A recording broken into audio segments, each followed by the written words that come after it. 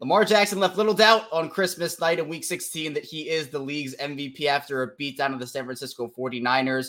And we talk about how he took the award from Brock Purdy and so much more coming up next year on Locked On Ravens. You are Locked On Ravens, your daily Baltimore Ravens podcast. Part of the Locked On Podcast Network, your team every day.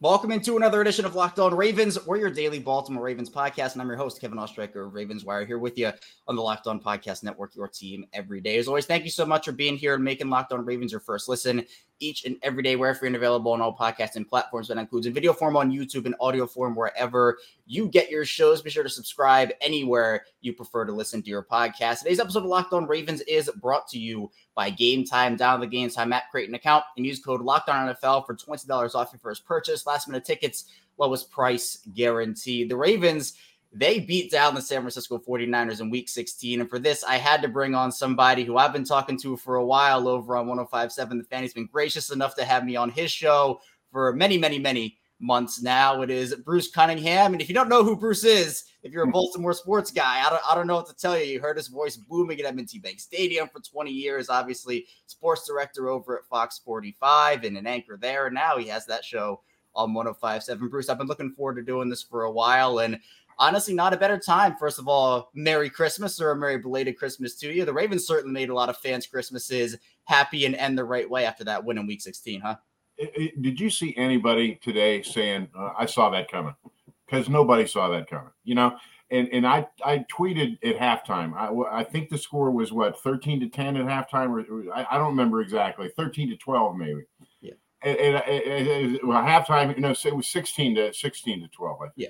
And I said, halftime score, I said, buckle up, this is Ali Frazier. That's what I really thought it was going to be. Just a slugfest, belly to belly, but the Ravens just pulled away. It was like the Roadrunner cartoons when the Coyote's there, and then all of a sudden, and that's what the Ravens did. They just Roadrunnered them, and it was wondrous. But Lamar gets a lot of the credit, and rightly so. Lamar is Lamar. He's going to be the MVP. He's a special player. And yes, he's worth all that money. I mean, he's been showing us week after week after week. The defense is not getting enough credit. When they took the Mr. Irrelevant out of the game finally in the fourth quarter, they took a tight shot of him, and he had haunted eyes. He no more wanted to go back on that field than he wanted to jump into a fire somewhere. Give the defense the credit too. They played great, and it wasn't just Roquan. And Hamilton is emerging as a possible defensive player of the year candidate. I mean, what a player. And you put all that together and you got a team that's probably going to contend for a Super Bowl. Everything's clicking for them. And you mentioned 49ers 1-3 against the AFC North this year. And we all know the North is physical and they play a physical brand of football. They're 10-1 against the rest of the league. And it almost felt like a baseball game early on, Bruce. 5-3. It was Giants Orioles, with the weird Lamar tripping over the have you ever seen something like that? The league needs to address that. What happens when a player trips over a referee? Right. Obviously he's down, but what if he's in the end zone and he's a quarterback and he's got the football? That was it almost felt bogus. I mean, it's not against the rules. We all know the rules of football, but the referee fell and he tripped over the referee. Why is there no consideration for that? It ended up not making any difference at all, but the league should take a look at that. But they've screwed the rules up now so bad, you don't even know what you're watching half the time, Yeah, you can't play defense anymore. No. I mean, you can't have contact. There's nothing you can do. And, I know there's the debate about the hip drop tackle. I think that was kind of sparked by Mark Andrews and how that injury happened. We'll see how it goes in the offseason. But I know that a lot of the storylines coming in, and there were plenty of them, especially national media-wise, was the MVP. It was Brock Purdy versus Lamar Jackson, whoever wins this game. The storyline was in the game, seriously, in the final analysis, bulletin board material. The Ravens went into that game breathing fire with a knife between their teeth. They were so mad at the 49ers and their fans by the time they hit that field that I think the 49ers had no chance. That was the chief motivator for the Ravens. And if you look at the post-game comments or listen to what everybody said, everybody alluded to that in their own way. Nobody thought we could do that, or this guy said that, or this guy. That's what motivated them, and so the 49ers, a very good 49er team, got steamrolled. It's crazy because all week San Francisco was actually really respectful towards the Ravens. Debo went on with Kay Adams and had nice things to say. And if you're the San Francisco 49ers, you're sitting there and they're like, oh, we're paying respect to our opponent. The Ravens did the same exact thing. But then you have 5 different national media narratives, headlined, obviously, by Mike Florio and what he had to say. And all of a sudden, you're sitting there for San Francisco and you're like, oh, no. You knew it was coming, and it was no fault of their own. They didn't trash talk. They didn't say anything. Now, after the game, the 49ers cornerback called Odell Beckham a diva, so that was kind of the closest thing you got to that. But they went into that game. I don't understand how you don't give the Ravens a chance. It's not like they're playing like the Panthers or playing like the Commanders.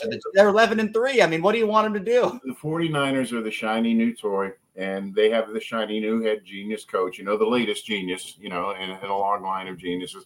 And everybody latched onto that story. Wow, look at these guys, They kind of didn't pay attention to the AFC in particular, in general, and the Ravens in particular. And I think the Ravens kind of reminded everybody last night that maybe that's not the best thing to do, And we've known for years, we've seen it. They work as underdogs, and they work well as underdogs. And well, it's a Baltimore thing. We all got a chip on our shoulder this big, and all you got to do is say we can't do it, or you get out of here, or whatever, and that fires us up. And the Ravens are just a reflection of that, Yeah, and look, Maryland is not New York. It's not California. It's not Texas. It's a smaller market, and their teams have worked, and the Ravens in particular under John Harbaugh. They are underdogs, and it felt like going into this game, Bruce Lamar was the underdog to Brock Purdy in the MVP debate. But the point you mentioned was really good because it felt like the Ravens got walked down the field by George Kittle on that first possession. Oh, yeah. And Kyle Hamilton comes up with a huge play that honestly might have shifted because I don't think Brock Purdy was the same. I think he was playing scared after that. Right. A couple of unlucky tips in the air, I will say. The Ravens played great, and they knew it was coming. But Brock Purdy leaves that game, no touchdowns, 4 interceptions. Sam Darnold comes in. What happens? He leads the 49ers down the field. Now, no Kyle Hamilton on those drives. But you talk about what an MVP stands for. It's most valuable player. If Lamar leaves the game against the 49ers, no disrespect to Tyler Huntley. I'm not trying to make that be a disrespect thing. But Lamar is more valuable to any other team. Like if he was on any other team, he would be a guy that raises the ceiling and raises the floor, much like he does to the Ravens. I think Lamar's been the most valuable player in the league for a while now, and I think that's what the award should be based off of, not passing touchdowns or passing yards. I agree with everything you say, and let me add a coda to that, and that is why he's worth the money. He does things nobody else can do. That long run he had last night, there's no reason that run should have ever happened, but it's Lamar Jackson. I tell this story on the radio a lot. You may have heard me tell it, but when I was in middle school, down in Virginia, we got an ABA franchise called the Virginia Squires, and they signed Dr. J. They were Dr. J's first professional team. I would go see Dr. J play when I was 14 years old, and I would leave that building thinking, I just saw some things that I've never seen before, and I never had that feeling again. I'm serious until I saw Lamar Jackson play live. You get that exact same feeling. He's doing things weekly that we've never seen before. It's incredible. And again, on that, Fred Warner is one of the best linebackers in the league. I mean, there was the whole debate. Another storyline was, Roquan and Patrick Queen versus Dre Greenlaw and Fred Warner. On that 16-yard run, I've never seen Fred Warner look so lost on a play. Lamar pointed at him, juked him out, and the rest was that. And that was after Ronnie Stanley had that pretty big face mask call that kicked him out of field goal range. Lamar did his thing and got the Ravens points at the end of the half, which was big for him. But to me, Bruce, I think that when you talk about the MVP, there has to be more than the passing yards and passing touchdowns. And it's not like Lamar's had a stretch, right? It's not a run or anything like that where he's played well for a month and that's it. This has been the entire season, and he hasn't had one of those, I guess, like a stinker game, right? Where Dak had the terrible one against Buffalo. Brock's was this week. I don't know if anybody challenges him for the rest of the year. I'm ready to give it to him right now. My MVP formula is, and always has been, remove the player from his team. And what do you have left? And Lamar is an obvious case of that. You could look at the other MVP candidates, like supposedly the 49ers have two. Could they still win without either one of those guys? Maybe. But with Lamar and the Ravens, there's no maybe. Huntley took him as far as he could last year and almost won a damn playoff game, but he's not Lamar Jackson. And He's a unique talent. And for the 10th time, this is why they paid him that money. This is why he is worth that money, because he can do things no one else can do. And that's exactly why the Ravens bought into him. If you were to draft Lamar Jackson in that 2018 draft, you had to flip your offense. You had to flip your morals and everything about what you wanted to do as an offensive group. You talk about opposites. He's not a typical player. Yep. He can't be a formula quarterback or system quarterback. He can't. What you've got to do is you've got to build your system around his talents, and the Ravens have been smart enough to do that. And another thing is, maybe not make a left turn, but maybe bear the left a little bit. People need to start talking about the job Eric DeCosta is doing with this club. Eric DeCosta was getting his butt kicked a lot not so long ago. But if you look at these draft choices, and if you look at like Roquan Smith, not only did he make that trade, and it wasn't that expensive, but he signed him immediately, signed him long-term immediately. Then you look at Zay Flowers, and then you look at Hamilton. Eric DeCosta's got some credit coming his way. He really does. Yeah, I'm 100% with you. And again, Ozzie and Eric and all those guys took that shot on Lamar. You talk about opposite quarterbacks, Joe Flacco and Lamar Jackson. They're pretty opposite, right? And he came in there after Joe got injured, and he led him to that 2018 rookie season, a 6-1 record, led him to the playoffs. And then you got the historic 2019 team. But the point about Eric DeCosta, Bruce, I want to get to that in the second part of the show, because you make a really good point there. So coming up, we'll talk about how Eric DeCosta constructed this team and why it's working so well for them around Lamar Jackson, and obviously the defense too. Stay tuned, plenty to talk about on Locked On Ravens.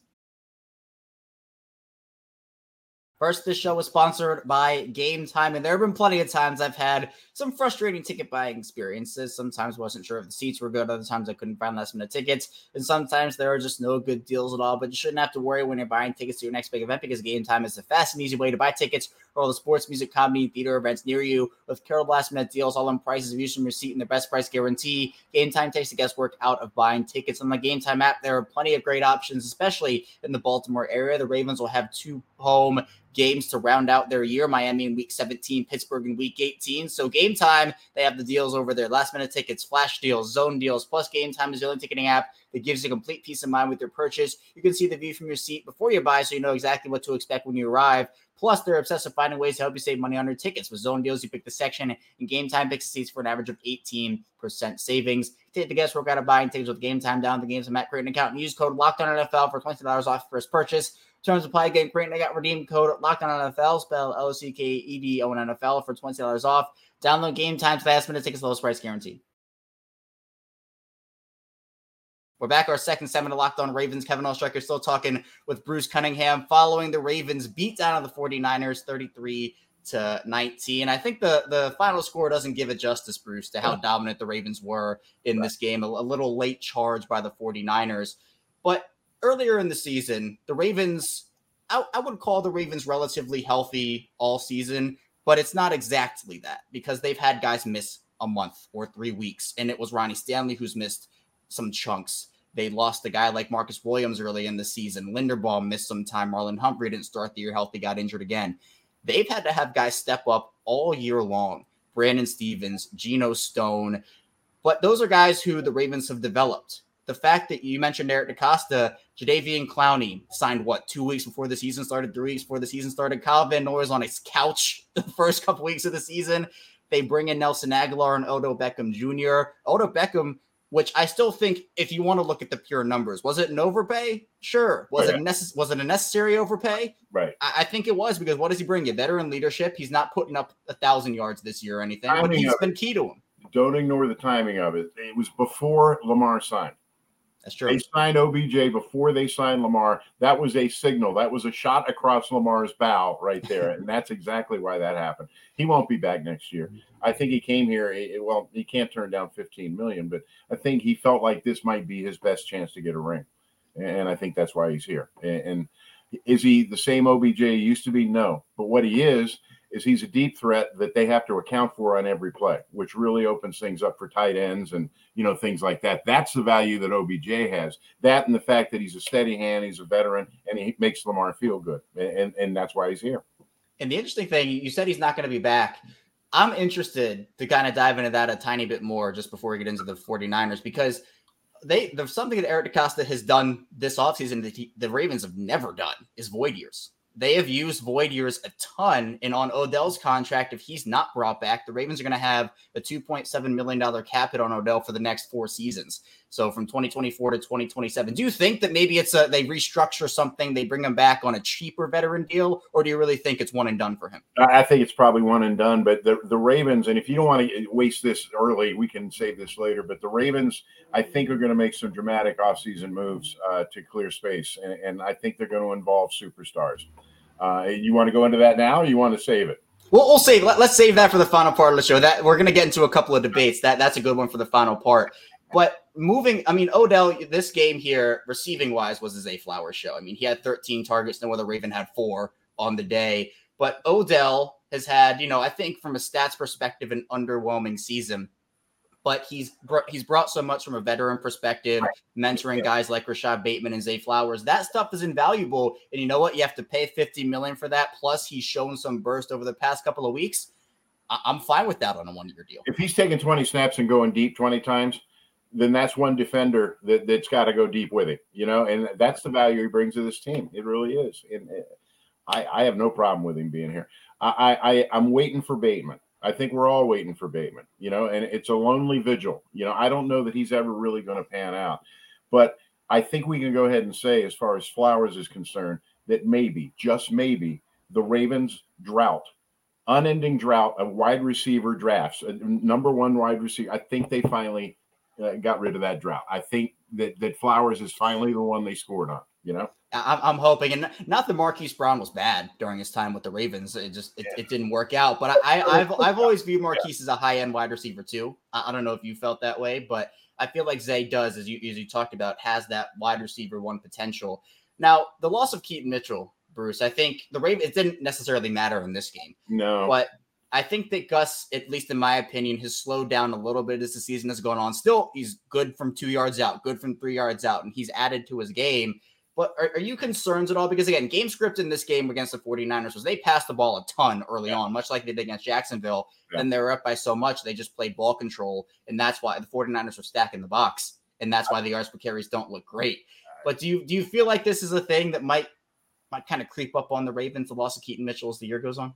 Possibly, but, Justice Hill has pretty good speed, and I think they're really hoping that Justice Hill can step in. And I think another thing they're going to do is a lot of those plays that Keaton Mitchell, where he could show his speed, they're probably just going to take those out of the rotation. Nobody is as fast as Keaton Mitchell, but I think Justice Hill is going to play a big role. He didn't play a huge role last night, but he had some key carries, And I agree with you about Gus. I think Gus is a little bit slower. However, I think last night was a bit of a bounce back game for him because he did look much stronger last night than he has been looking the last couple of weeks. Yeah, you want to talk about bounce backs. Ronnie Stanley in that offensive line, I thought, played really, really well. Let up a couple pressures, couple sacks, but compared to what we've seen, especially from Ronnie over this past, you can even call it a month or so, I thought it was a big improvement.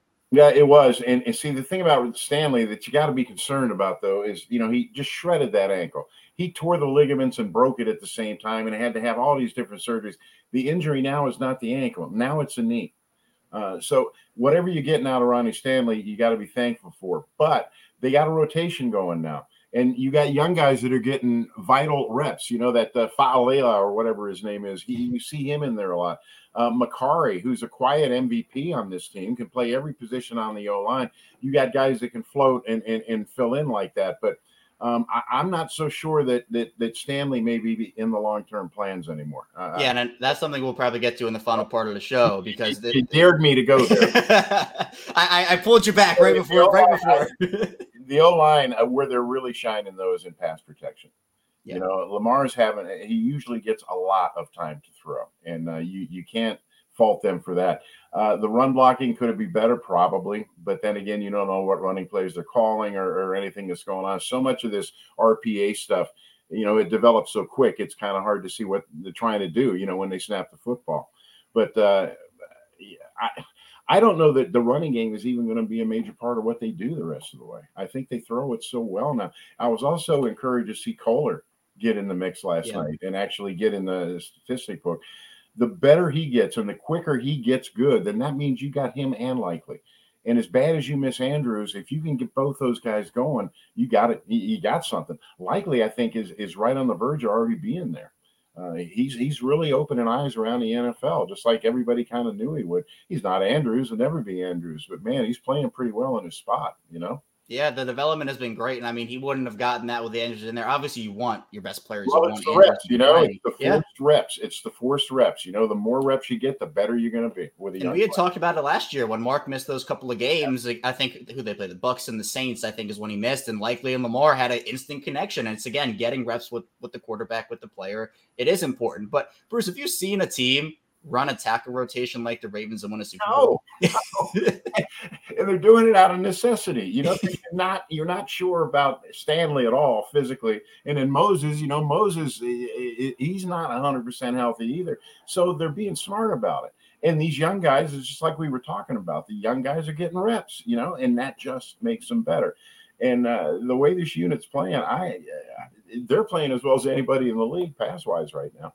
They're incredible. And I think a big thing with the offense in this game was that they took advantage of the opportunities the defense gave them. There have been times this year where, again, the defense has played lights out pretty much the entire season. They've gotten the Ravens in good positions, and they've had to settle for a field goal, or they turn the ball over. The Ravens went 3 of 6 in the red zone on Monday night. Now, that's not an earth-shattering percentage, only 50, but scoring 3 touchdowns with the way this defense has been playing, I mean, I'd take that 7 days a week because the defense, I mean, I can't say enough about him and what Mike McDonald's done with him this year. Rule number 1 in the NFL. Ted Marchibroda taught me this in 1996 on a train riding to New York for a preseason game. Rule number 1 in the NFL is you've got to turn turnovers into points. You've got to turn turnovers into points every time. And that was where the offense, to me, was truly efficient last night. They were able to capitalize on all those takeaways and score. What did they score on 5 straight possessions last night? Yeah. Something like that. And I think at least might have been 7. Honestly, might have been 7. The majority of those were off turnovers, and if you're doing that, that's a fundamental in the NFL, man. Turnovers into points. And if you're getting that done, then you got a pretty good chance of winning a ball game. And I thought they married it pretty well because they got the turnovers in the first half. Well, it was 3 interceptions in the first, but then they started to get to the quarterback in the second half. It was really just shutting out the game. Jadeveon Clowney came to life. Brent Urban had a couple of his own. So it's, again, we talked about guys stepping up every single which way, which has been great. When Brent Urban was making those plays last night, it reminded me of the late Harry Callis, the great Philadelphia. When a player did something and you hadn't seen him in a while, he had a saying, "Out of cold storage." He came out of cold storage last night. But it was glorious. And the best thing about it was, I haven't seen the ratings, but the Banner did an interesting thing last week, that the highest rated games in Ravens history. The number 1 game in that list was the season opener in 2013 when the Ravens had to go out to Denver. They couldn't open at home, if you remember. Right, yeah. That was $25.1 million. I'm interested to see if that matchup on Christmas night on national TV in prime time, I'm anxious to see if that number is bigger than the biggest. I think it might be. It could be. It 100% could be. And the fact that the Ravens played so well, they made a statement in that one 100%. But coming up, we will get to what Bruce has been itching to talk about all show here with the offseason. Also talk about the number 1 seed debate and potential playoff matchup. Stay tuned. Got a lot to get to here on Locked On Ravens.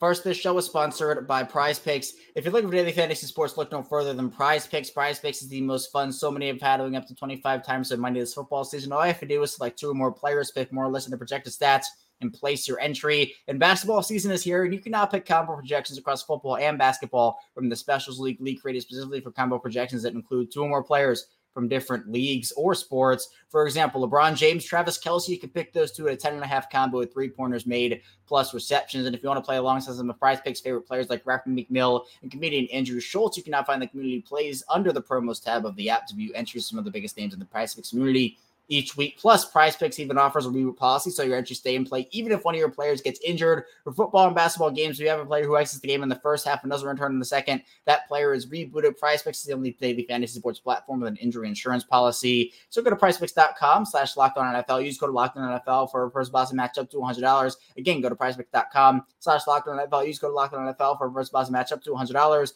Prize Picks, daily fantasy sports made easy. We are back rounding out Locked On Ravens with Bruce Cunningham.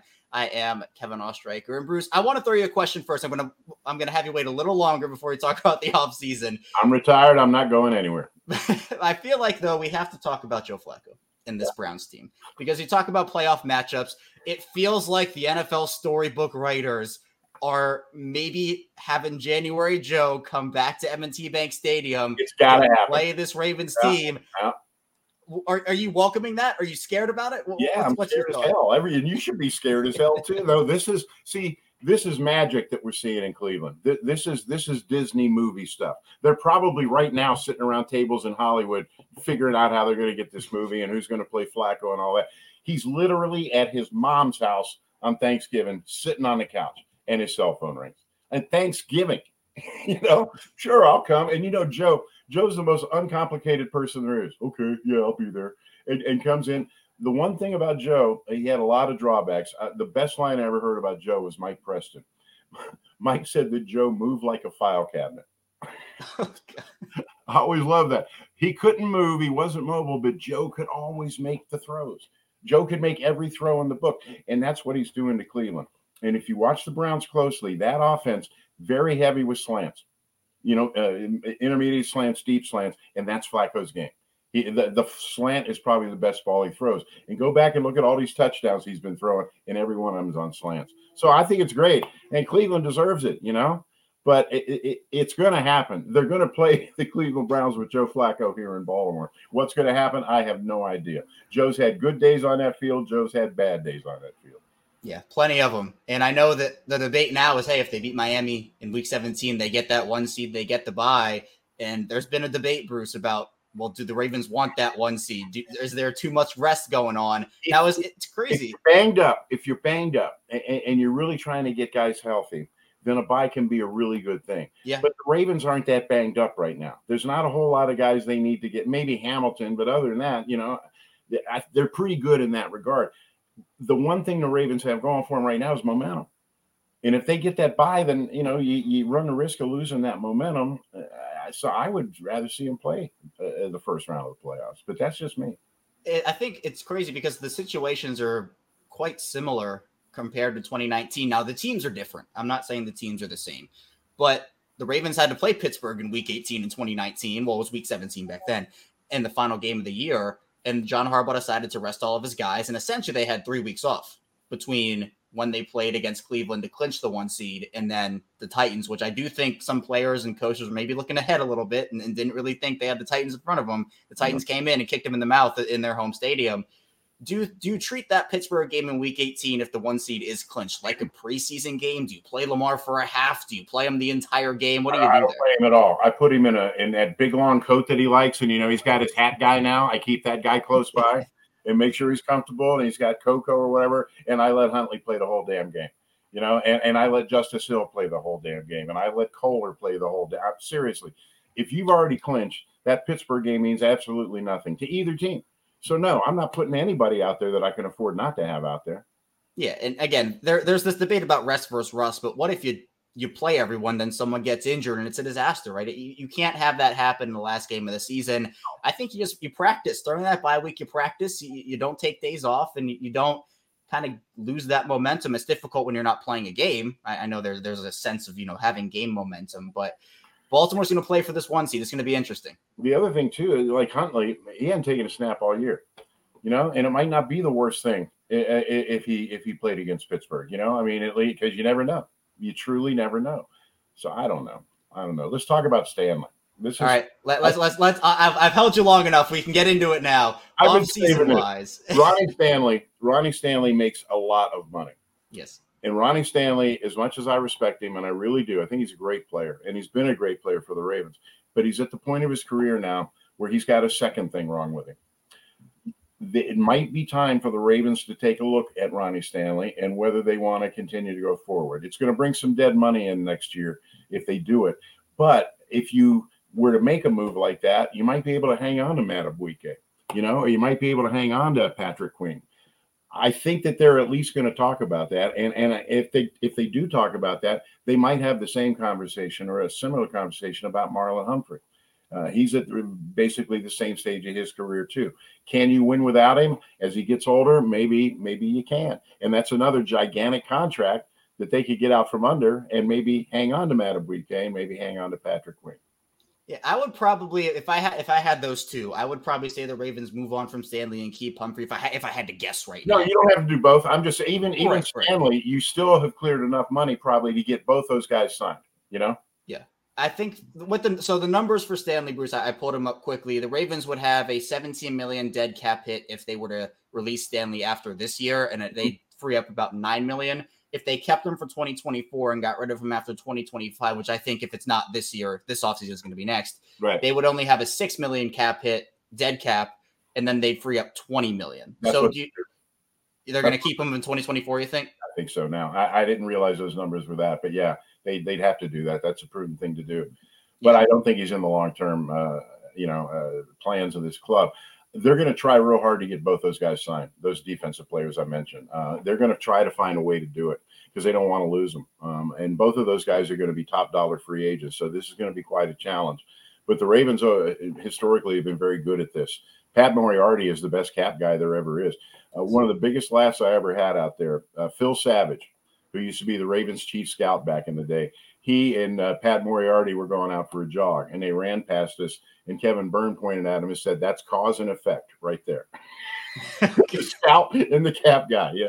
But the thing about Moriarty that nobody seems to realize, he actually played. He played in the NFL. Yeah. He was a running back with the Cleveland Browns. How many cap guys played in the NFL? You know, but it's just an example of the organization and how class it is, top to bottom, and how lucky we are to have them. You know, people don't assume it's a birthright that we've got a very well-run NFL team. You know, you could be in Phoenix. You know, you could be in Chicago. You know, they just do it right, and we're fortunate, and understand how fortunate we are. And for the second time, don't just assume it's our birthright, you know, to have winning football here. Yeah. We've been very, very fortunate that way. They've been consistent almost all the way through, and it's rare to find an organization like that. And their history might not be as long as others if you take into account the Baltimore aspect of it, but they have a bunch going for them, and they've had it for years. Let me make one final point. If they win the Super Bowl, if you count the Baltimore Colts, which I think you should, that would be their 6th ring. You know how Pittsburgh likes to bang their chest about 6 rings? This year, the Ravens would be the 6th ring. Let me spell it out. 58, 59, 71, 2000, 2012, 2023. There's your 6 rings right there. There you go. Head-to-head with Pittsburgh. Do you think this is a year, Bruce, where they do it? The vibes are there. It seems like everybody's playing for each other. They're locked in. They know what their goal is. I won't say they're winning games they're not supposed to win, but they're winning games in different ways, and they're winning games in unlikely ways, and maybe games they should have lost. I don't know if it got snapped last night, that leading every quarter of the season. Were they trailing at the end of the first quarter last night? I don't remember. I'd have to go back and check. But that's the stat. And then if you look at the 3 losses, they had fourth quarter leads, double-digit leads in all 3 of those games. You're talking about this far from undefeated. And people need to understand that that's how damn good this team is. This is rare stuff, you know? One more stat for you. The Ravens have not trailed by more than 7 points all season. All season. The numbers become dominant over time. They really do, you know? And I think not enough people are paying attention to all that. But, you know, we're fans. We whine, you know, this could be better and that could be better. Keith Mills told me a great story. He was doing a call-in show on BAL radio the night of the Super Bowl win in 2013 at about 1:30 in the morning. And a guy called up, and if the Ravens don't do this and this and this and this, they won't repeat as Super Bowl champions. And Keith said he just started laughing. They just won the Super Bowl. You know, enjoy it for 12 hours. Why don't you? But right. I don't know. And Miami, here's another point that needs to be made, because you're going to hear a lot about this week, about Miami's at a disadvantage coming up here in December, you know, the cold weather and all of that. Every year, Miami goes to Buffalo, New England, and New York to play on a regular basis. They're not going to be fazed by any cold. They're really not. I just don't think they're that good. I think the 49ers are better than Miami, but I'm out of the prediction business. That's why I don't gamble. I have no idea what's going to happen. Yeah, Mike Florio might have to get out of that business too, if we're being honest. What a clown. He makes us all look bad. And the bad thing about that is he's not even one of us. You know, he's just a lawyer. And I hope he learned a lesson from this, but somehow I doubt he has. Hopefully he did. I think Miami's thing is they just have so many injuries. Seems like if another guy gets injured every single week for him. But they're really banged up on the O-line, and Tua is not like a mighty oak out there. You know, I mean, you might be able to affect the game by really putting a lot of pressure on Tua. And I think that's the way they're going to attack it. That pass rush last night was masterful. It really was. I mean, that might have been the best pass rush game they had this season. If they can continue that with that awful offensive line Miami's going to throw out there, and Tua, who's not that mighty, that's a pretty good combination right there if they can make it all come together. But, it's funny. The things we discuss on Tuesday are rarely factors on Sunday. Yep, that's true. That's 100% true. That's why they play the games, right? That is right. One last point, one last question, especially about the offseason. You mentioned that defense. Mike McDonald's going to have some head coaching interest 100% coming his way. What does Baltimore – I mean, obviously he has the choice to leave or not, but what do they do? Do they offer him a huge extension? Do they promise him the head coaching job once Harbaugh leaves, or is there a chance he just leaves and that's it? Well, it's hard to say. You don't want to stand in his way. Brian Billick used to tell the story of Marvin Lewis. He says, Brian, they want to pay me $3 million to be head coach. What should I do? And Brian said, take the $3 million. McDonald, it's up to him. I think every assistant wants to be a head coach. I don't think there's a whole lot of family loyalty or anything. It's a business, and if you got a chance to go be a CEO somewhere, you got to take it. And I think he's more than earned it, and I think he'll be great at it. Yeah. If he leaves, it'll be a blow to Baltimore. But again, the Ravens have been very willing to, and they've been happy to see their assistants go and flourish in other places. And the way the Giants are playing, maybe Wink will be available again. He'll come back. Now that would be crazy. That would be a story. His energy is something else. Not that McDonald doesn't have it, but Wink's energy. No, but I think McDonald is pretty odds on. I think he's going to be somebody's head coach by the time summer or spring practice starts. Yeah, if not this offseason, probably. Good for him, good for him. He's earned it. He's 100% earned it. But Bruce, I appreciate your time. Thanks so much for joining me here. Tell people where they can find you, what you're working on. I know you got the radio show this coming. That's about it. I'm retired and I'm serious about it. I do the radio show Saturdays at noon. I'll be on New Year's Day. I'm going to do a couple hours in the morning, I think 9 to 11. And other than that, I'm taking it easy, catching up on Netflix, walking the dogs. It's everything I hoped it would be and more. Well, you've earned it 1,000%. And be sure to check out Bruce over on 105.7. It's great work he puts out over there. Bruce, again, I appreciate you, and I appreciate all the listeners and watchers out there tuning into Locked On Ravens today. Coming up tomorrow, more Ravens content here on the show, so be sure to stay tuned. I'll see you right back here tomorrow on Locked On Ravens.